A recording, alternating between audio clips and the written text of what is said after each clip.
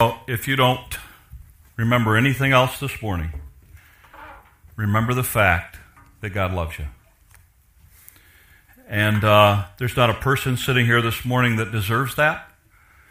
There's not any of us that can understand it. All we can do is appreciate it and value it. And thank God for it. This morning is Easter. I'm grateful that you've chosen to be with us this day. Normally on Easter you talk about the tomb and the empty tomb, but this morning we're not going to go there. And we're going to go there, but not for a long period of time. Because you see, I think that in the Bible, one of the things that's very, very important is that you balance knowledge with understanding. Most of us know the story of the crucifixion, the death, the burial, and the resurrection of Jesus Christ. We know that story. But if you don't understand why that story is important, you miss a very big part of the Easter story. So this morning, rather than looking at spending a majority of our time talking about the empty tomb, which was incredible, I want us to spend a little time this morning understanding why an empty tomb is necessary and what value it has to us today. So this morning we're going back to the book of Genesis, chapter 3, and original creation. God, the world as God intended it. So Genesis chapter 3, here's what it says. Now, the serpent was more crafty than any of the wild animals the Lord had made. At this point in the world, God has created the world in 7 days. He has placed Adam in it. Adam has named the animals. He has then taken and given him Eve.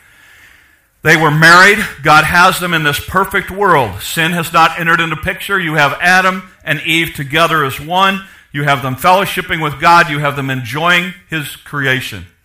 It was an incredible world. And so in that incredible world, Satan comes along, and notice what it says. Did God really say you must not eat from any tree in the garden?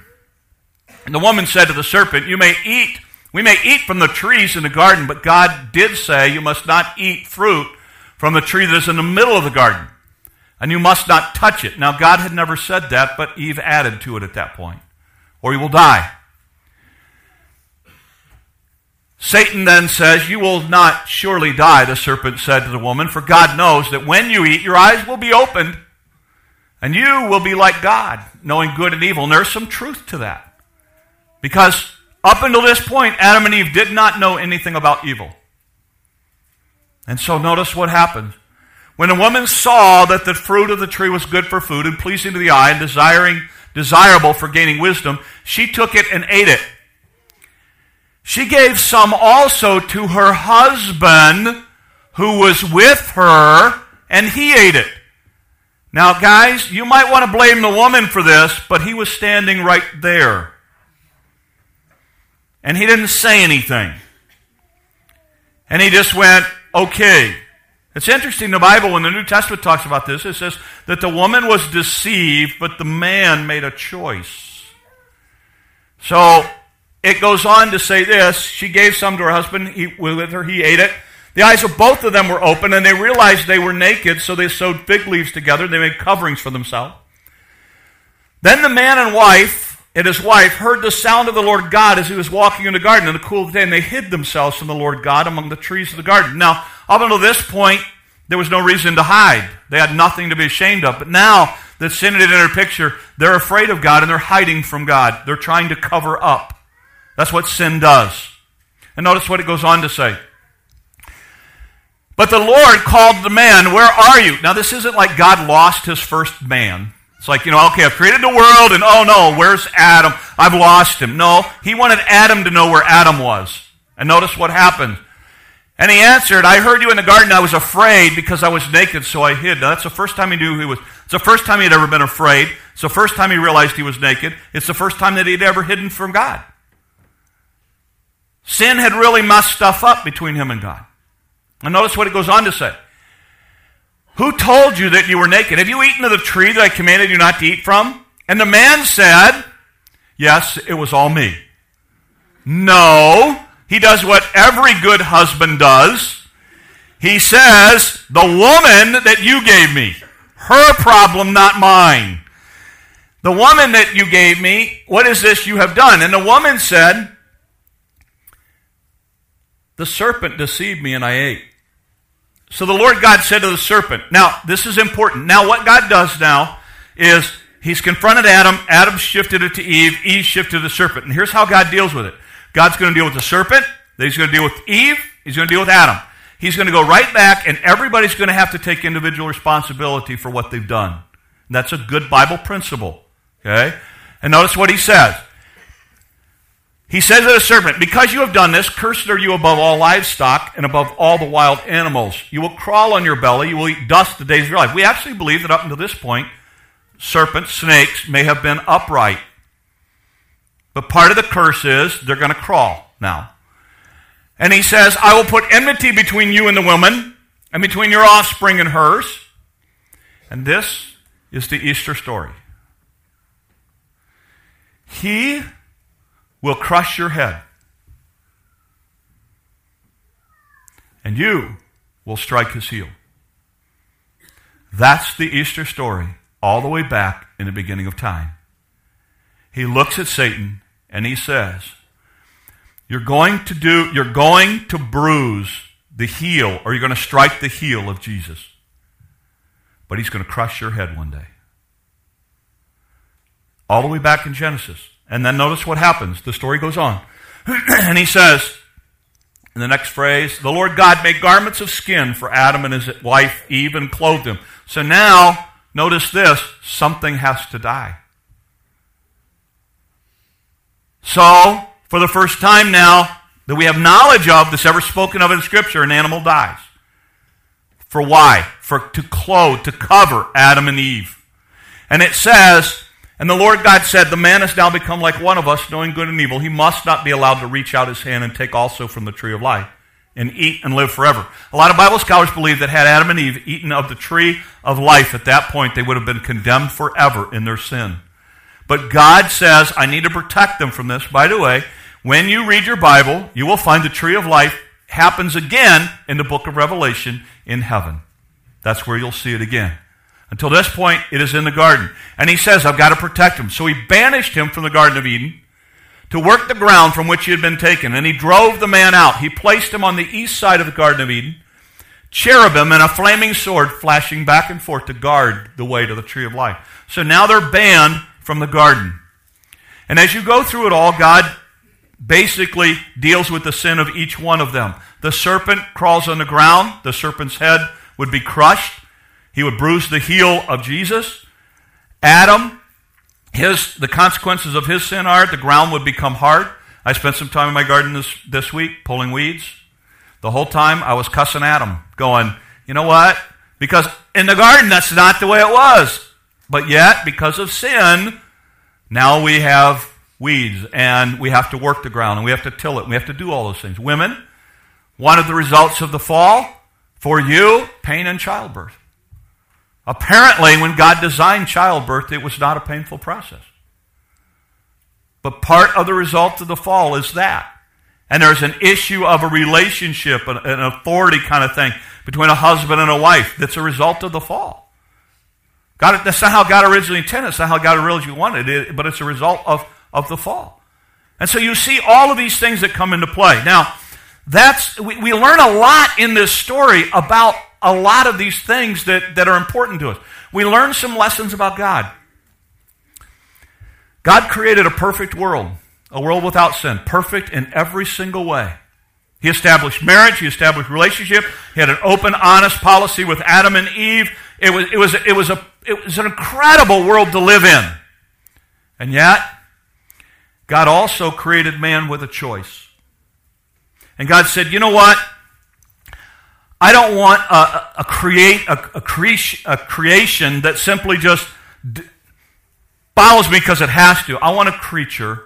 I want a created being that chooses to love me, that chooses to follow me. And by nature, if you have a choice to follow, you also have a choice to reject. And so he put inherent within mankind the ability to choose. And Satan comes into the picture. Satan always wants to mar what God establishes. And so Satan comes in, and the Bible tells us some characteristics about Satan. Satan's primary goals are threefold: steal, kill, and destroy. That's all he cares about in your life. Don't for a second believe that Satan's goal in your life is to make you happy. That's what he told Eve. That's what he told Adam. Oh, it'll be so much better this way. And it wasn't. It wasn't. Why? Because he stole the relationship that they had with God. He killed that environment that God had created for them. He destroyed Adam and Eve's world. And they were now cast out. Why? Because that's Satan's goal in your life and mine. That's all he cares about. So if he can get you to not think about God and not deal with your Christian walk and not deal with the Bible and all that, he's thrilled. He's not your friend. Understand that. But he appears that way. And so because sin came into the picture, God now has to deal with mankind. And he has to deal with sin. Now that sin's entered the world, it's a whole different world. Satan now takes control of this place. Satan now is the principality, as the New Testament says, the principality of the air. His goal is to mar this creation and God's creatures in any way possible. And so that's what he tries to do. Man, who once had incredible fellowship with God, is now cast out. And all of a sudden, for the first time, man and God are separated. And that's how the story starts. But God makes a promise all the way back in creation. He says this: there's coming a day when Satan, you're going to bruise his heel, but he's going to crush your head. And so we have to wait a long time for that day to come. So God basically, way back in creation, said, you know what? I'm going to provide a way to make this right again. God spends the entire Old Testament teaching his people that I'm holy, and if you are going to try to be like me, you will fall short every single time. He establishes laws and commandments, and man tries his best and fails, and tries his best and fails, and God uses that to teach mankind something about him, that God is absolutely holy, and that sin cannot abide in his presence. That's why Adam and Eve hid. That's why God takes them outside of the garden. But God created man for fellowship. He wants a relationship with him. And yet sin stood between God and his creation. So what happens? So in that story, Jesus comes into the picture. Listen to Galatians chapter 4. Here's what it says. When the right time came, God sent his son, born of a woman, subject to the law. That's the Christmas story. When the time was right, you can study history and you can find that when Jesus Christ appears on scene, it was a perfect time in history. And notice what it goes on to say. God sent him to buy freedom for us who were slaves to the law.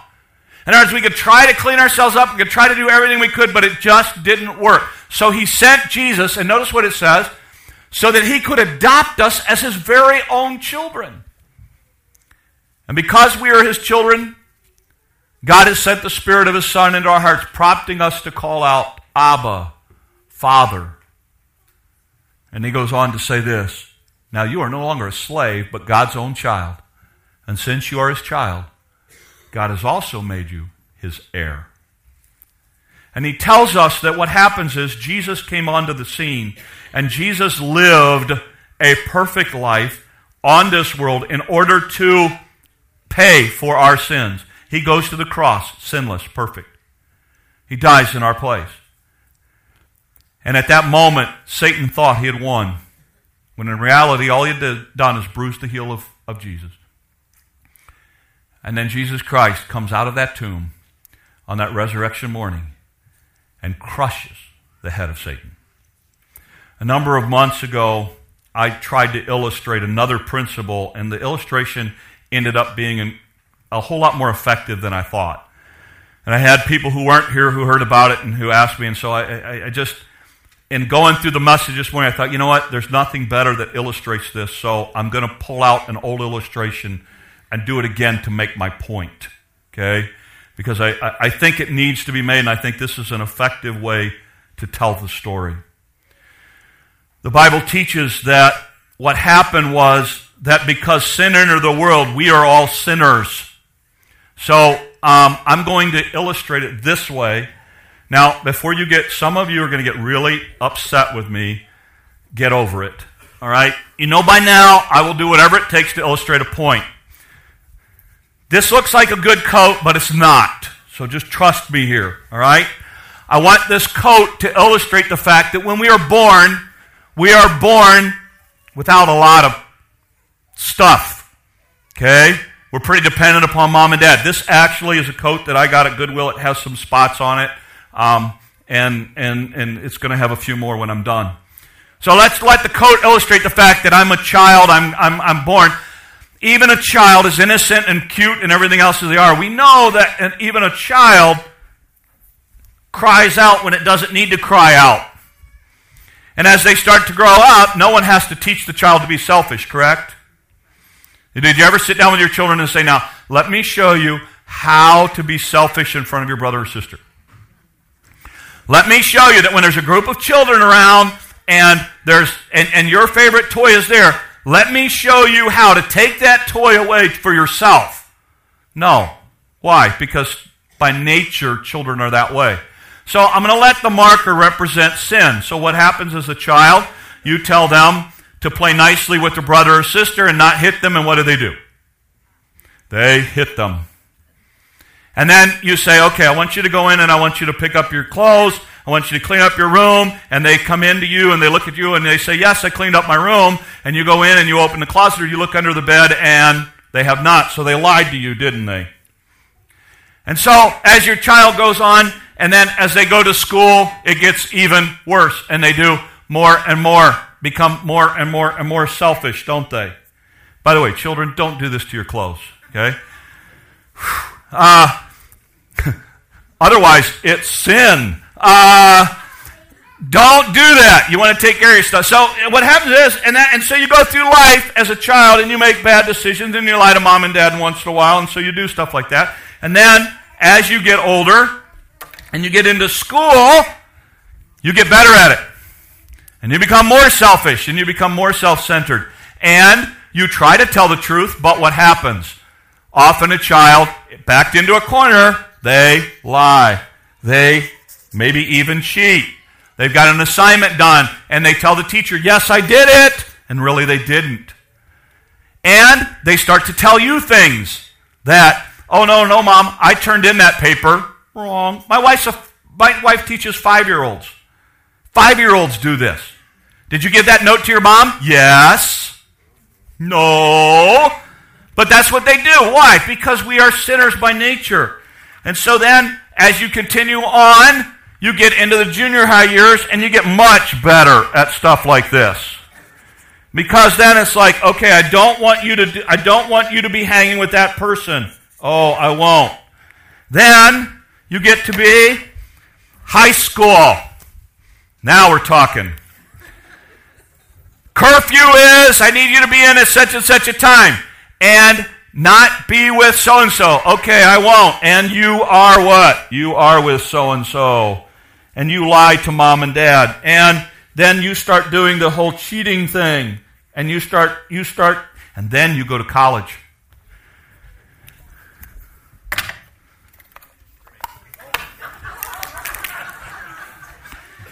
And then, in college, you start hanging with the wrong people. And you start making bad decisions. And you start doing things that end up really... I got to be careful because I did this once. I got stuff on me. And you start making decisions that end up with some serious consequences. You think, look, I'm in high school, I'm in college now. I can go ahead and drink even though I'm not 21. Until you get an MIP. And you get caught, and all of a sudden you find out that there are consequences that are going to follow me for a very, very long time now. Or in some situations, you make a really, really bad decision. And it really, really marks your life forever. Now here's the thing. You know what a lot of people do? They go through life doing this. And they go through life, I know you guys don't like this in the front, but I kind of like the smell of this stuff. You go through and you start, as you go through life, making bad choices. And we call this sin. And this is what happens in our lives. And then you decide that, you know what? I'm just not that bad. Because you know what you do? You compare your jacket to the person next to you. And you always find somebody whose jacket is worse than yours. Okay? You don't go, look, I'm not as bad as Mother Teresa. You know, you don't compare yourself to those people. You compare yourself to the other people. And so you're constantly comparing yourself. You go, I'm not that bad. And then some of you start to feel guilty because your coat's pretty marked up. So you start to say, you know what? I can do some things. Anybody know what these are? I live with these. There's one of these within my reach just about all the time. I have them in my office. I have them in a car. I have them when I travel. I have them everywhere. They're Tide pins. So that means when you're eating and you get a spot on your coat or your tie or whatever else, you go like this to clean it off. And here's what you do. You decide that there's some things you can do in your life to try to clean it up. So you spend a lot of time trying to clean up these marks. You know what? I can give you this coat for a month. You can work 8 hours a day on it every day trying to get all these marks off, and it's not going to happen. Why? You can't clean it up. You can't clean it up. And so here's what happens. We go all the way through life getting marked up like this. Sin is what we call it.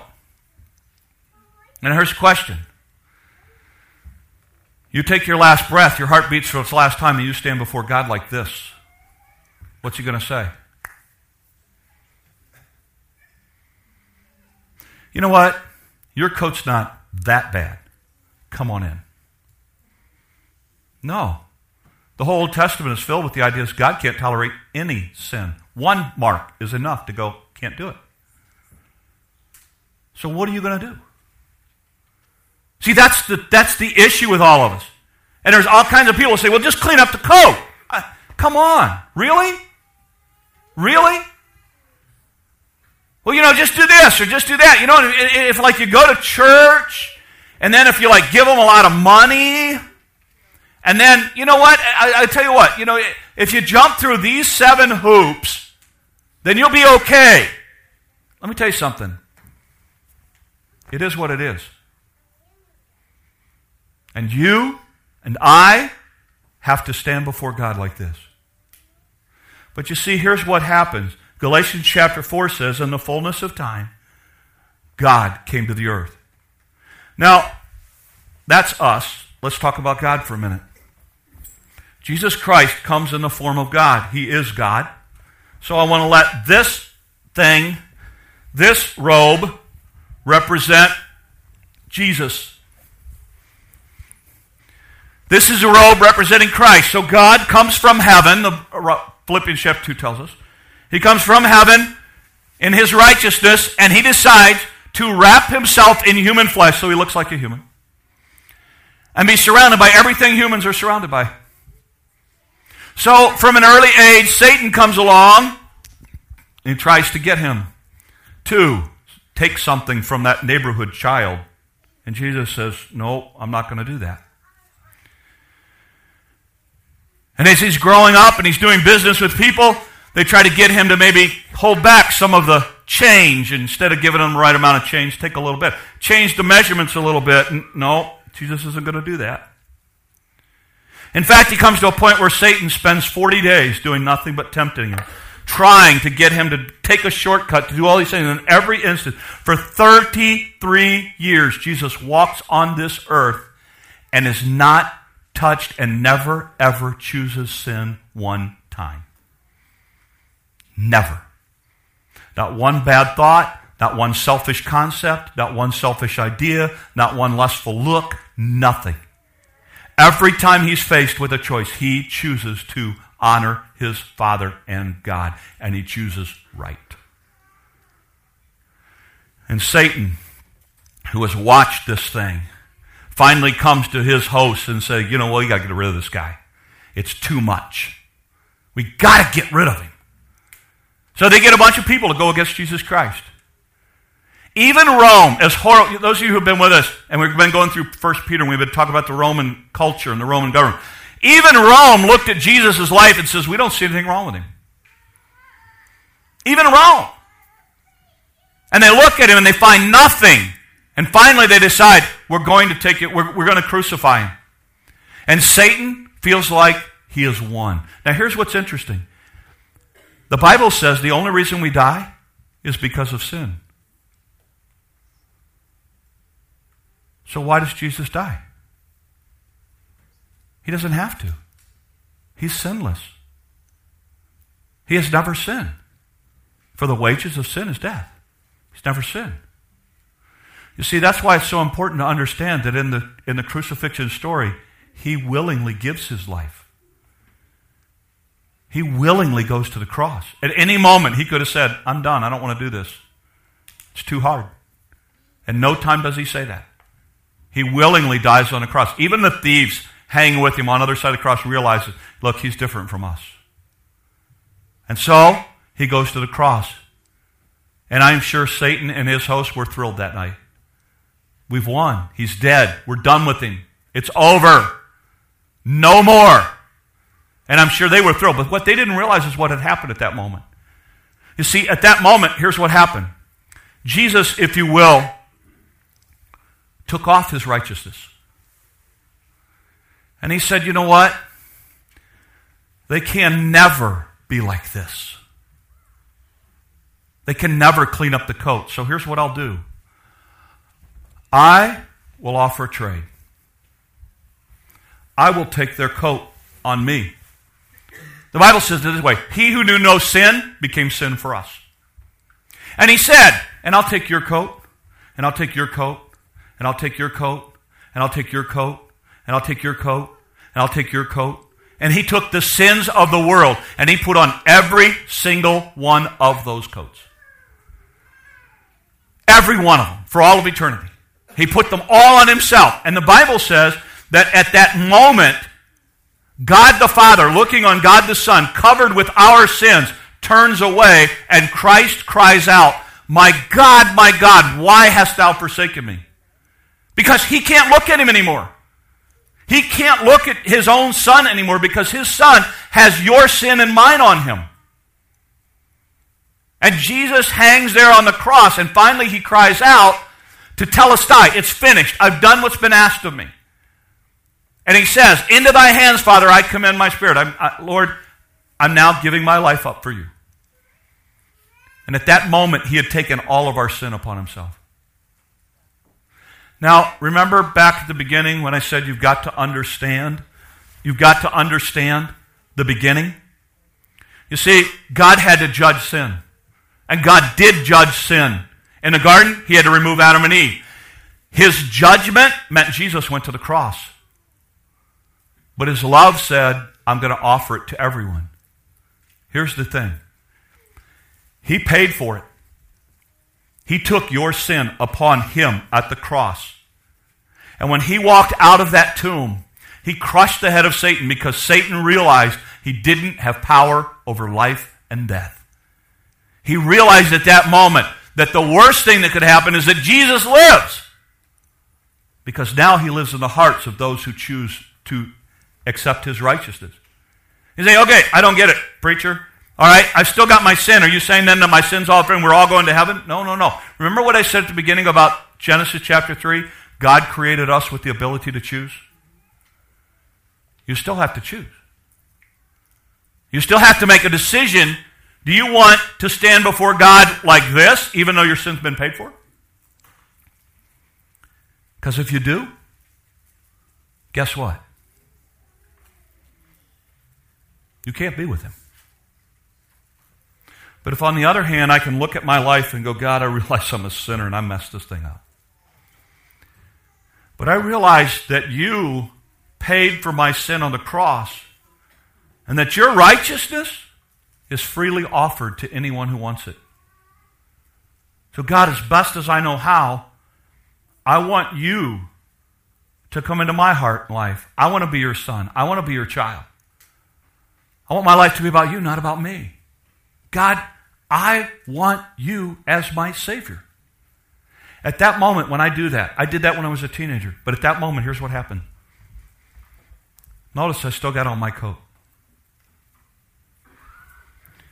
God takes the righteousness of Jesus Christ, puts it to my account, which means that at that moment, I am wrapped in the righteousness of Jesus Christ. So now follow this for a second. When the God of heaven now looks at me, What does he see? That's why Galatians says, you're a child, you're an heir, you're a son. Because I'm a preacher and I did a good job and I tried to do a lot of good things and clean up my coat? No. Because of the righteousness of Jesus Christ. Because I put my faith and trust not in me, but in Christ. And so you know what? When I take my last breath and my heart beats for the last time, and I stand before God, guess what he sees? All the good things I did? It's not important. He sees the righteousness of Christ that was put on my account.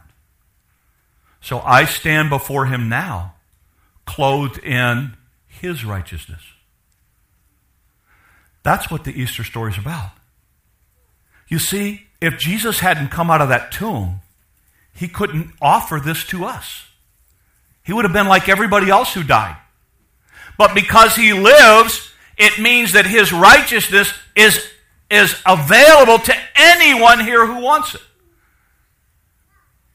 Now come back to us. So how do you want to stand before God? How do you want to stand before God? You see, because you only have two choices. You stand clothed in the righteousness of Jesus Christ, or you stand before God in your sin. It's your call. God will never force himself on you. God simply comes to you and says, I love you. I understand you can't get to heaven on your own. But I love you enough. I will take your sin upon me. I love you enough. I will come and walk in your place. I will take your place. And I will offer it freely to anyone who wants it. But hear me. If you think for a minute that you can go through this life like this, rejecting that, and stand before God, and he say, you know what, that's okay, I'll make an exception. And you don't understand what that was all about. That was the most precious thing he could have offered and given to us. And he offers it freely to anyone who wants it. But like I said, you've got to understand the context, and you go back to Genesis. He created us with the ability to choose. And the ability to choose to accept it is also the ability to choose to reject it. That's the Easter story this morning. It's about a risen Savior. A risen Savior who offers his righteousness to anyone who will simply accept it and make it their own. So that brings us to us. What are you going to do?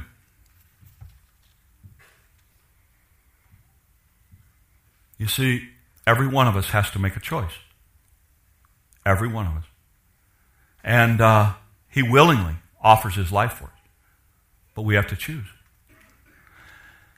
When I choose Christ, as a teenager, I became his child. Clothed in the righteousness of Jesus Christ, and I have the same ability that got him out of a tomb to live for him every day. That same resurrection power, that same resurrection ability allows me to live for him, to choose him every day. It's a struggle. If you don't think I still sin, then you don't know me. Talk to my wife. Okay? I still struggle just like everybody else, but here's the difference. I am now surrounded by the righteousness of Christ, and that's what God sees. Ephesians says it this way, I'm literally seated in the heavenlies with Christ. That's how God sees me. He sees me in Christ. So I close this morning with this. Remember, God will never force himself on you. In creation, he designed you with the ability to choose. Make no mistake. He's holy, he's just, and he's righteous. He understood that because he's holy, we couldn't make it on our own. So he provided a way. If you choose to stand before him in your own righteousness, he will cast you out. Because he's holy. And no one stands in his presence if they're not wrapped in the righteousness of Jesus Christ. No one. But every one of us makes a choice. So knowingly or unknowingly, everybody sitting in here this morning has already made a choice. You've either decided you're going to be in your own righteousness, or you've decided to accept Christ and clothe yourself in the righteousness of Jesus Christ. You have made a choice. As long as your heart beats, and as long as you have breath, you have the option to choose Christ. But the second that your life stops, there are no second chances. Your decision has been made. So for some of you this morning, it's the first time you've ever heard it. I understand. I understand. But I just want you to understand that when you walk out of here and you say, you know what, I get it, but I need to think about it, that you've made a decision to reject it for now. That's all I want you to understand. You've made a decision to reject it. For those of you that have put your faith and trust in Jesus Christ, can I remind you that there's a world watching us? And if we're wrapped in the righteousness of Jesus Christ, then we ought to look like it in the way we live. Because He's done a lot for us. For those of you that haven't made that choice, it's my prayer that you will. There are little pamphlets back there by the windows that talk about how to have peace with God, how to understand this relationship. Kind of spells out what I've talked about this morning.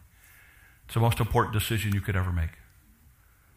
For those of you that have put your faith and trust in Christ, you did make that decision. Look, let's live for Him this week, all right? Let's live like we're supposed to live. Let's reflect Christ in all we say and do. Let's do it differently than the world does it. So at this moment, what I'd like to do, if I can have every head bowed, every eye closed, I do not want to leave a deal like this without giving you an opportunity to choose Christ. It's not about joining the church. I'd love to have you back, but I don't care if you ever come back or not. That's between you and God. But what I do care about is that you have chosen Jesus Christ as your personal Savior. That the righteousness of Jesus Christ is applied to your life. That's what I do care about.